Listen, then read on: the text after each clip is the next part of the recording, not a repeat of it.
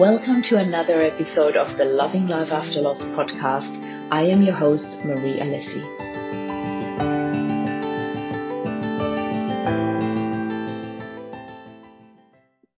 Okay. There we go. Good morning, good evening, good afternoon, lovely people. This is Marie Alessi with yet another Upspiral Grief interview. And today I was so pumped. I was really looking forward to doing this with you, Sarah. I have the honor to introduce you to Sarah Choujounian. Oh my God, this is one of the craziest surnames for me to get out. I just practiced it beforehand and I still stuffed it up. Sarah, I'm so grateful that you came here today. You are coming all the way from Canada, is that right? Yes. Yeah, please do us the honor, introduce yourself to the group, because we just tried to figure out how we connected. We somehow connected on Facebook. It's been quite a few years now. And I can't wait to get into our interview here, but please do us the honor, introduce yourself to our audience. Welcome. Thank you. Thank you so much for having me. So as you said, my name is Sarah Choujounian. I've been a nurse since 2004. You said it so much nicer. I'm used to it. Sorry. I've been a nurse since 2004, but I think, Marie, we met because I had founded Lighting Up Dark Corners in 2018 at the end, and I know I was online, and I think that's how we connected somehow. But a little bit about my story, I guess, of why I founded Lighting Up Dark Corners, how I got to doing all this healing work. So I have a lot of trauma in my past. And so, I have incest. I was married to someone who was very abusive, so domestic violence victim. I was on the streets for a while, so a lot of, I've been raped there. So, I used to beg on the streets, a lot of drugs and alcohol most of my life. And so I struggled throughout life, although I managed to keep going. I became a mother when I was 18. My first child, I married someone who was 15 years older than me. So I was 18, he was 32. He was supposedly a refugee. I was going to save him. He was going to love me forever. And my plan didn't really go as planned.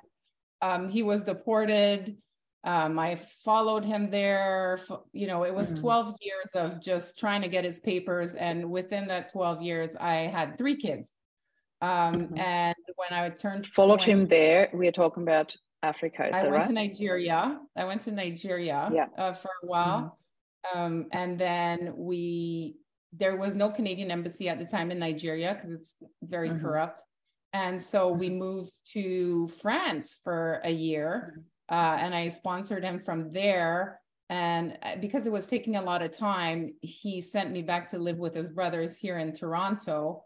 And then that was like 5 years without him, where we were waiting for him to come back. Obviously, he wasn't a real refugee. So they were like onto him. He came back illegally. At that point, I had 1 child. He came back illegally. I got pregnant right away. And we tried to get his papers from within the country. And I had another child not too long after that and realized that he was really abusive. I was 28 and I was tired of it. And I think that was where I kind of started to stand up for myself and decided that I realized that the abuse was affecting my kids. And that's when, my parents were separated and weren't together, and my dad wasn't around as I wished he was. And so I wanted to make sure that my kids had that family unit, complete family unit, no matter what the cost was to me. But then at some point I realized, oh my God, like this is affecting my kids, and my kids are going to marry someone like this. And so he literally almost strangled me to death in front of my 2-year-old and my 1-year-old. And so that's when I decided that, and my then 10-year-old, my eldest, told me, why are you staying with him? I want to run away. And I just clicked in my head, like, oh my God. Like I'm staying for them, and this is bad for them. Within a month, I was gone. I left. And it was very scary because he had threatened to kill me if I annoyed him. And so that was the start of me starting to slowly stand up for myself. This was in 2008, so it's been a long journey since. Can I just pause you there for 1 second, Sarah? Like when you said, you know, your eldest daughter was 10, and it's just so incredibly beautiful for her with, you know, such a pure heart. They don't overthink things. They just feel what's going on is not right. And for her to point that out, and for you to then go like, you know, oh, it clicked. I need to get out of here. How was he actually with your children, with your daughters? Was he abusive towards them as well, or just under huge quotation marks to you in front of them? He was abusive to my eldest. So when the younger ones were 1 and 2, he was very affectionate and not really abusive at that point. Once they seemed to reach an age where they can understand, like 4 or 5, I remember one of my kids, 5 years old, not wanting to eat a piece of chicken and getting slapped in the face. So, you know, that's when I was like, no, this is not going to work. So I left, and it was very scary because he had threatened me that if I annoyed him, he would put me in my grave. But at that point, it was like over my dead body. And so I left, and it was very difficult. I was 28. I struggled with addictions. So when I was with him, I was able to completely stop everything because he didn't want me to do it. And I wanted that family unit so bad that I was able to overcome it. But when I was on my own, I fell right back. So I knew I was drinking a lot. I was smoking a lot of weed. And I was like 28 with 3 kids. And I was like, wasn't sure I was going to be able to make it. But I did. I worked 60 hours. And I made it work, and we went through a very difficult, I wanted it to be like a clean divorce, like no issues, you know, and he didn't want that. And so he brought me to court and asking for spousal support. And so lying too, he did a lot of fraud. And so he had more money than I did. He did all kinds of things, but he was trying to, you know, make me, you know, go back to him and become submissive again, which didn't work. And, you know, it was very difficult 3 years in court. I struggled on top of being alone, taking care of my 3 kids. I was paying lawyers. But in the end, it turned against him, and we got a judge that was like, "What are you doing? This young lady is taking care of your kids," and so it turned around against them. And big blessing in disguise, he decided to leave because he didn't want to pay. And you know, he tried to make the kids think that he was getting deported because of me again, but we found out that wasn't true. He just didn't want to pay, and he's left since 2013. He hasn't been here, which is so there's no more contact. No. I just want to read something quickly to you. I didn't want to interrupt you. Thank you, Adrian. Adrian is a beautiful person that I do ask the expert interviews with once a month, and he's watching live now, and he said so much work needs to be done in this space with men and couples. Yeah, I totally agree, Adrian, you know, and I just so love that you're here, Sarah, talking openly about this, because there are so many that do live in this abusive relationship and do not have the support or the inner strength to actually stand up. And for your daughter at 10 years age to stand up and go like, "Mom, we need to get out of here. This is incredible." So how many years are we talking of that moment where your daughter said that to when he actually left? About 5 years.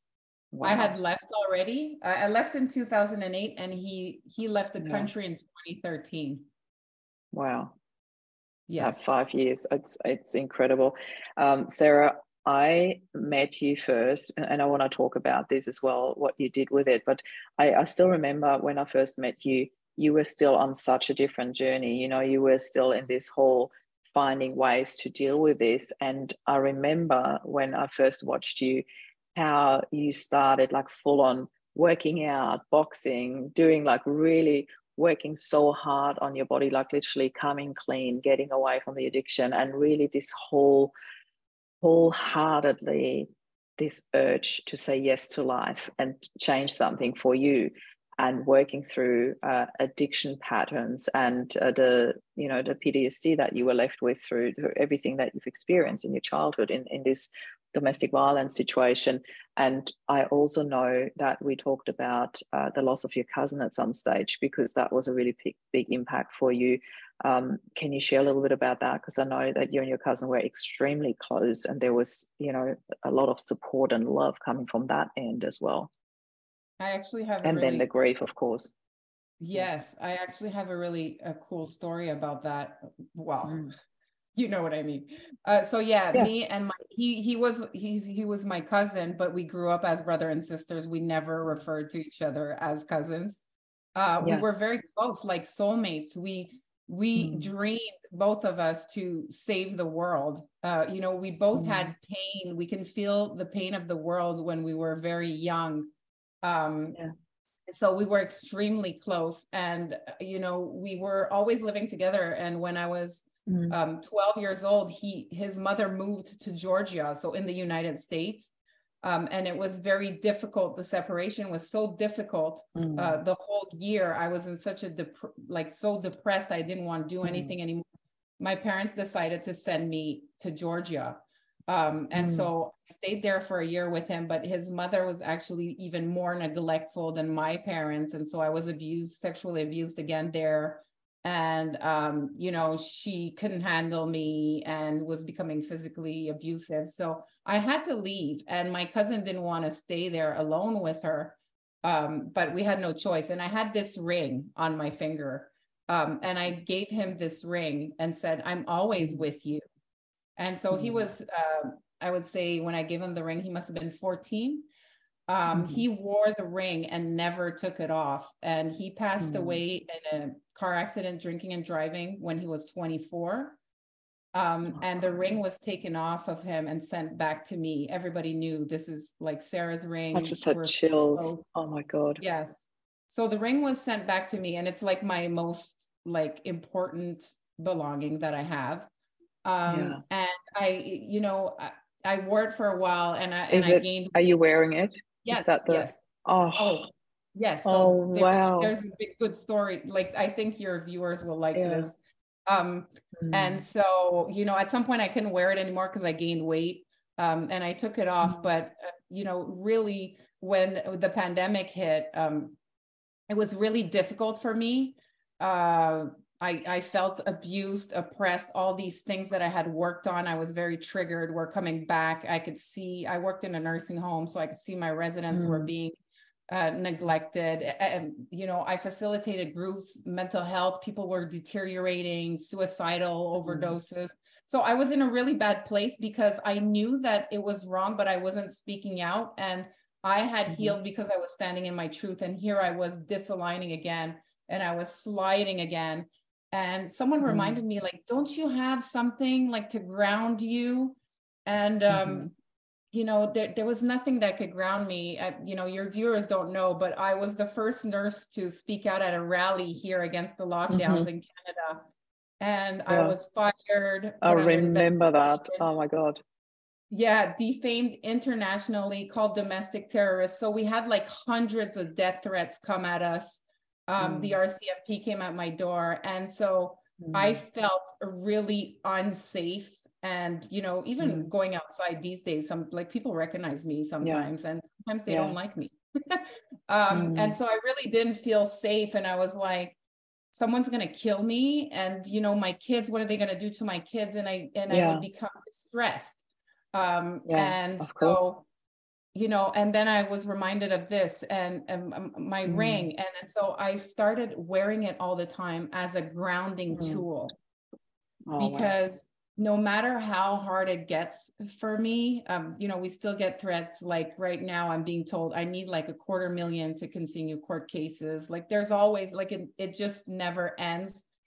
People are after me. Like it's just been 3 years and it's still going on. So I was always scared, but it reminds me, when he died, he had a daughter. She's still alive. She's doing great. And I wondered, oh my God, what's going to happen to her? How is she going to live? I saw her life goes on. She went to school, now she's working, she has a child. So I realized, oh, she has her own journey. And, people adapt to things, right? Of course, she has her own coping mechanisms and things like that. But so I wear this so that when I'm scared that something's going to happen to me, it reminds me, what's the worst that can happen? Well, he's somewhere, who knows, in the universe, or, I'm sure he's okay. And so is his daughter. She has her own journey. So it reminds me that no matter what happens to me, when I'm in these times where, I'm so worried, are they going to put me in jail? My kids are, are they going to go after my kids? I'm reminded that my kids have their own journey and they will go through whatever they need to go through. And they'll be okay too, no matter what. So I wear this as a grounding tool, and I carry him with me in my heart all the time. And like I said, I'm in really difficult court battles right now. And I just bring him with me, and I feel him with me. I make him live within me. And so this is how I grieve it, right? I just bring his memory with me everywhere.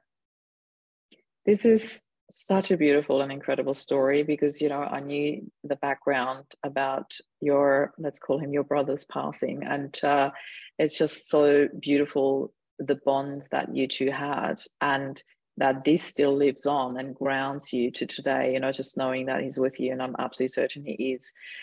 I would like to go back a little bit to what you said, because you sort of brushed over, and it just shows how far you have come on your journey when you just say that in one sentence, where as a sole parent myself, I know how much work it takes to work through that, to work through the fears, to come through to that mindset and to this inner knowing that no matter what, my kids will be okay. And you just said that in one sentence and carried on. I'm like, whoa, because I know how much it takes to come to that. I know the fears that I had, not even being in a situation where I am in a legal battle, where I have, hundreds and thousands of people that might be of a completely different political background, opinion, whatever. And we had a bit of a chat before, and I said, I don't want to go too much into the political. However, it is quite, a massive, intense reality for you right now. And for you to go through that, to stand up for something that you so strongly believe in, and to choose that path with everything that you've already gone through, and you've gone through a lot. I was just sitting there watching you from afar in absolute awe, and watching you transform and watching you make decisions in life that have brought you to such a healthy mindset, character, personality, mom. And I literally wholeheartedly admire you, and that is an absolute understatement. I have no words to say to you how much I admire the journey that you've been on. You are so unbelievable, and with everything that you have under your belt in experience and in trauma, to stand strong in what you believe in as a sole parent, and also with the business or the movement that you have created. I don't know what you call it, the lightening up dark corners. Just before we went live, I said to you, what's that lighthouse behind you? Because I often talk about, Rob's sentence, if anything would ever happen to me. And that was our theory talk that we had a couple of years before he passed. And neither of us knew that it would happen, but we had this chat, and he said, if anything ever happened to me, I would want you to take the boys and create the happiest life possible. And that sentence to me became my lighthouse in the darkness. So when I see lighthouses, I instantly, it has such a deep meaning for me. And I know it has for you too. So I'd like to share a little bit, or I'd like you to share a little bit about that. It's quite obvious, I think, with the story that you shared where it came from, but how did you create what you do now? And can you share a little bit about the programs that you offer there? Because I think it's phenomenal what you've created. Okay, great. I'll try to do it like in a real fast thing. So, because it all started it started from a big burden. So I in 2017, I was diagnosed with fibromyalgia, and I was crippled. I literally couldn't get out of bed. And it was 2 years of like every medical exam or lab that you can think of, and they couldn't figure out what was wrong with me. They thought I had rheumatoid arthritis, I had bladder problems, had severe fatigue. I couldn't hold my arms up anymore. I was in bed, tired, laying down. I was in so much pain, so much nerve pain. I had sciatic nerve issues. I was feeling bugs crawling on me. My memory was going. I was becoming unstable, off balance. My eyesight was weird. I couldn't swallow. I was like, oh my God, I'm gonna die. They were like, maybe it's in your head. And so I started doing my own research and found out that about fibromyalgia. I was diagnosed around the same time. And that how fibromyalgia is all about toxicity. Toxicity is anything, food, water, air. It's in the medications, chemicals, things that we put on our skin, but also like anything that puts the fight or flight response into action, right? And so anything that stresses the body. So something that really stresses the body that people don't realize is unresolved trauma or emotion. I just wanted to say, so it's emotion and physical, Absolutely. Fibromyalgia is somatic illness. So usually the emotional part is the big part, and everything else that you do, like the drinking and stuff, comes from this root cause. So you need to go to that root cause. And here in Canada, fibromyalgia is known to be a long-term disability, and they give you a pill for everything. So they wanted to put me on painkillers. They wanted to put me on sleeping pills. They wanted to give me hormones. And so I was like, this is just more toxicity. And people don't know. They take these pills, they feel better for a minute, and then they become tolerant, and they higher doses. And at some point you can't get a higher spiral dose. from there. And then you haven't gone to the root cause of the problem. And so it does become a disability. I can't believe it becoming worse than it was, because I couldn't get out of bed. I couldn't work. So I hit rock bottom. And so I decided that I knew that I wasn't going to go with the medical industry. That's how I started doubting the medical industry. I started looking more into what was going on.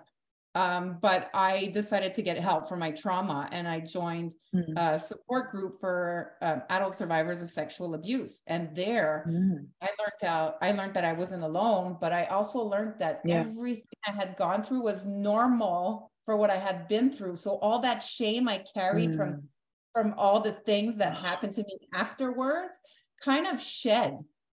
That must have been such a relief.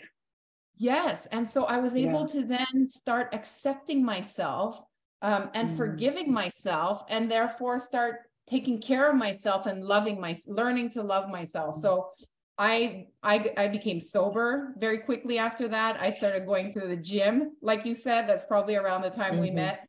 I lost 60 pounds. I started eating organic, taking supplements. But really, the most important thing I did is that I stood in my truth. So a lot of us are living a lie that we tell ourselves to protect ourselves from the truth.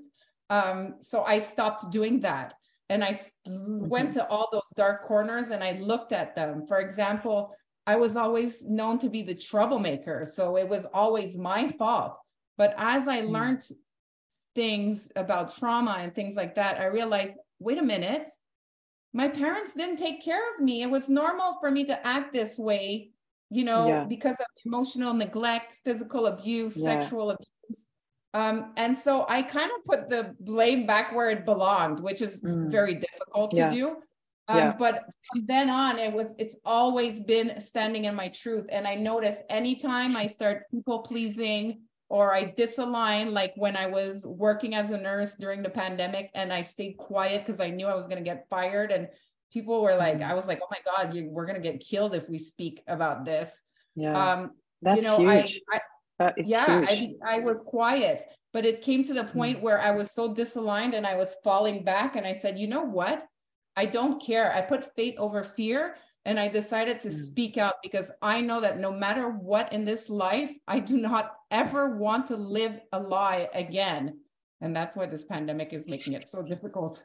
I need to just pause you for 1 second here, because everything you say, you make it sound so easy, and we all know it's not. You know, like you're like, I just knew that wasn't good for me, that was toxic, so I just stopped that. And just even in that sentence alone, so I just stopped that, people will be sitting here going like, how on earth did you do that? How? Because you know that it's not good for you. You know that you need to look into the root cause. You know that you need healing. But there are people sitting there going like, I know all that too, but how on earth did you find the strength to stand up when you had, you know, the extra pounds, when you had the not functioning, not knowing how to get out of bed, when you had the extreme pain? Where on earth did you find the strength from? Because you've gone through so much trauma in your life that it would have been an easy way to just, you know, fall apart and just go like, I just literally have nothing left. I have no strength. And you were at that point. So where on earth did you find that strength from to turn everything around and go like, I need to do this? Well, I think when I left my husband and we went through that court case, and he ended up leaving, and I felt like, oh my God, I went through this, and it like I'm alive. It was very empowering for me. Remember, that was another time where I put faith over fear. I was like, he's gonna kill me. Come get the kids, but I'm doing it anyways because it's the right thing to do for my kids. I think for me, something that people, you know, I had so much trauma. I stayed alive for my kids. There was so many times where I was like, I don't want to be here.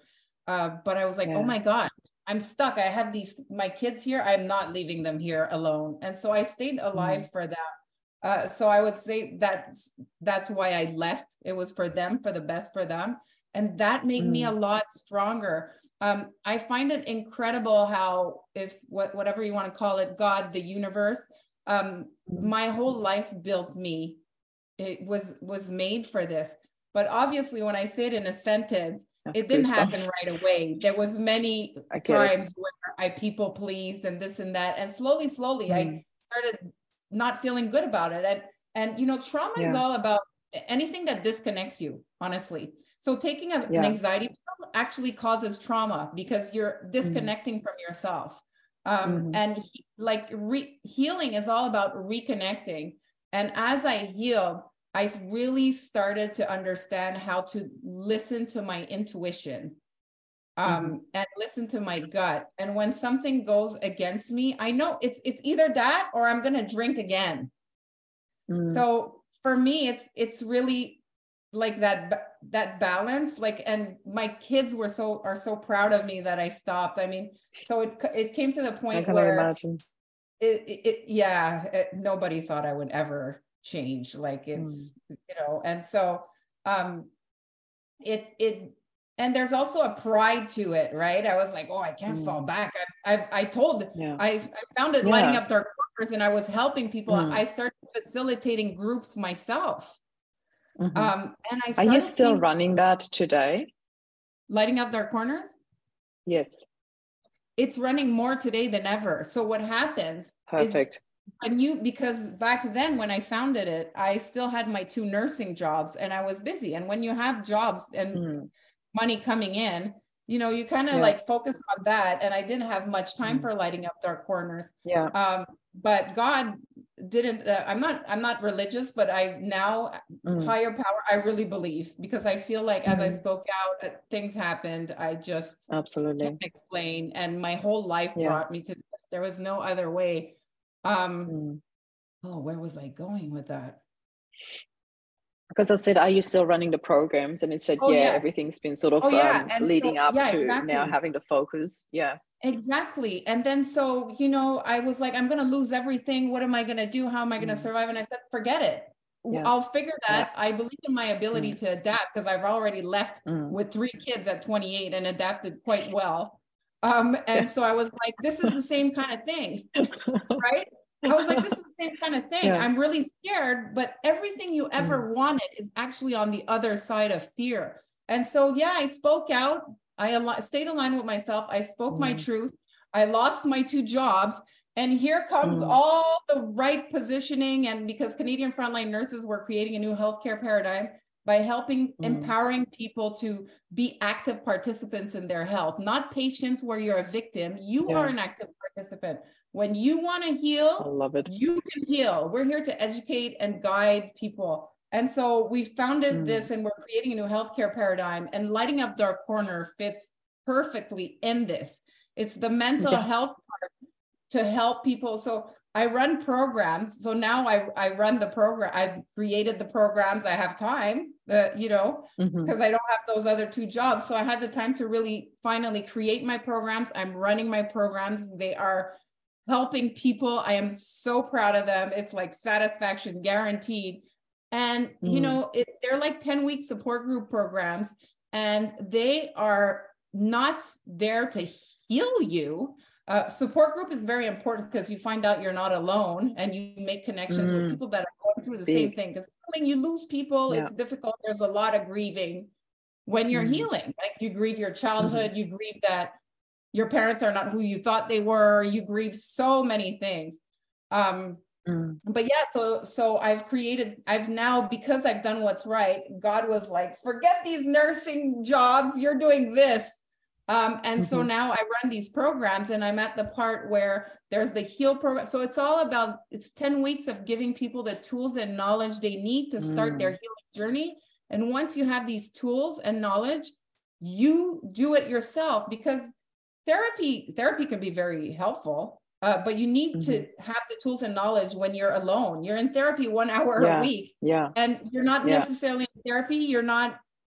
Your subconscious is not running the same way. But healing happens in your when you bring your subconscious to awareness. So it's not when you're talking to someone, it's you really having to be aware of, mind connection with your body. And when you have trauma, it's very difficult to do that. So I give people the tools and knowledge to do that. And then I have the RISE program afterwards, because people, when you're doing healing work, it's very difficult. So you need something to excite and inspire you at the same time. So I help people find their purpose and passion. And we create, literally, I have a step-by-step planning where we plan together how you're going to make your dreams happen.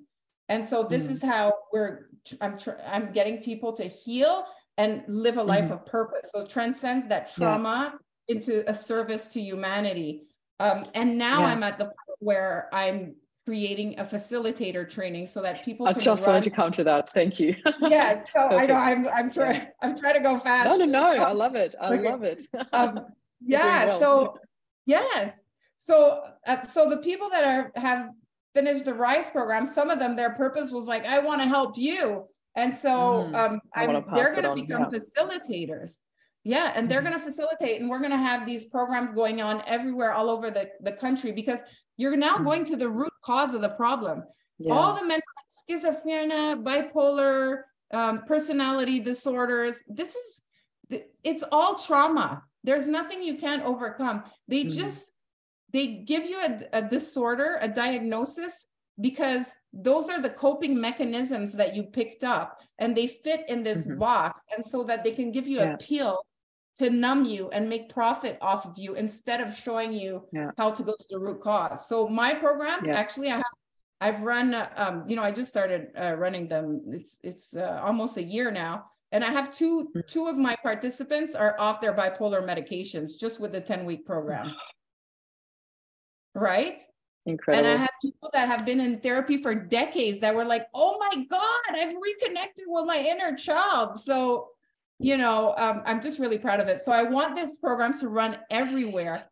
And then, so now they're going to start running them in person everywhere. And it goes with like a therapy too. So I'm hooked in person. I do it with at a gym, and there's 1 hour box after. But we also I offer it online too. It's cheaper, and anybody can do it. But the whole vision is that once I have these like facilitators everywhere, I'm going to start renting houses to run the programs, and those houses will be called lighthouses. Oh, I love it. Yeah. I absolutely love it. Sarah, we are a little bit over time already, but I said to you, don't worry if we are, because I really, really am so grateful not just for what you do, but you came here, took the time to share about it. And I would really love it if, I know that you're in our group, if you would share links about your program, how people can find you, how people can connect with you, how people can find out more about how they can maybe participate in it or maybe even become facilitators. So I actively invite you, please come share your links. And before we go, I just want to thank you. I think words are not even enough to thank you for what you have shared today, but for everything that you have done, you know, the work that you have gone through, the mom that you wear in all of that, the beautiful, beautiful shining example. I often use the title Mama Bear in Shining Armor, and I think it very much suits you.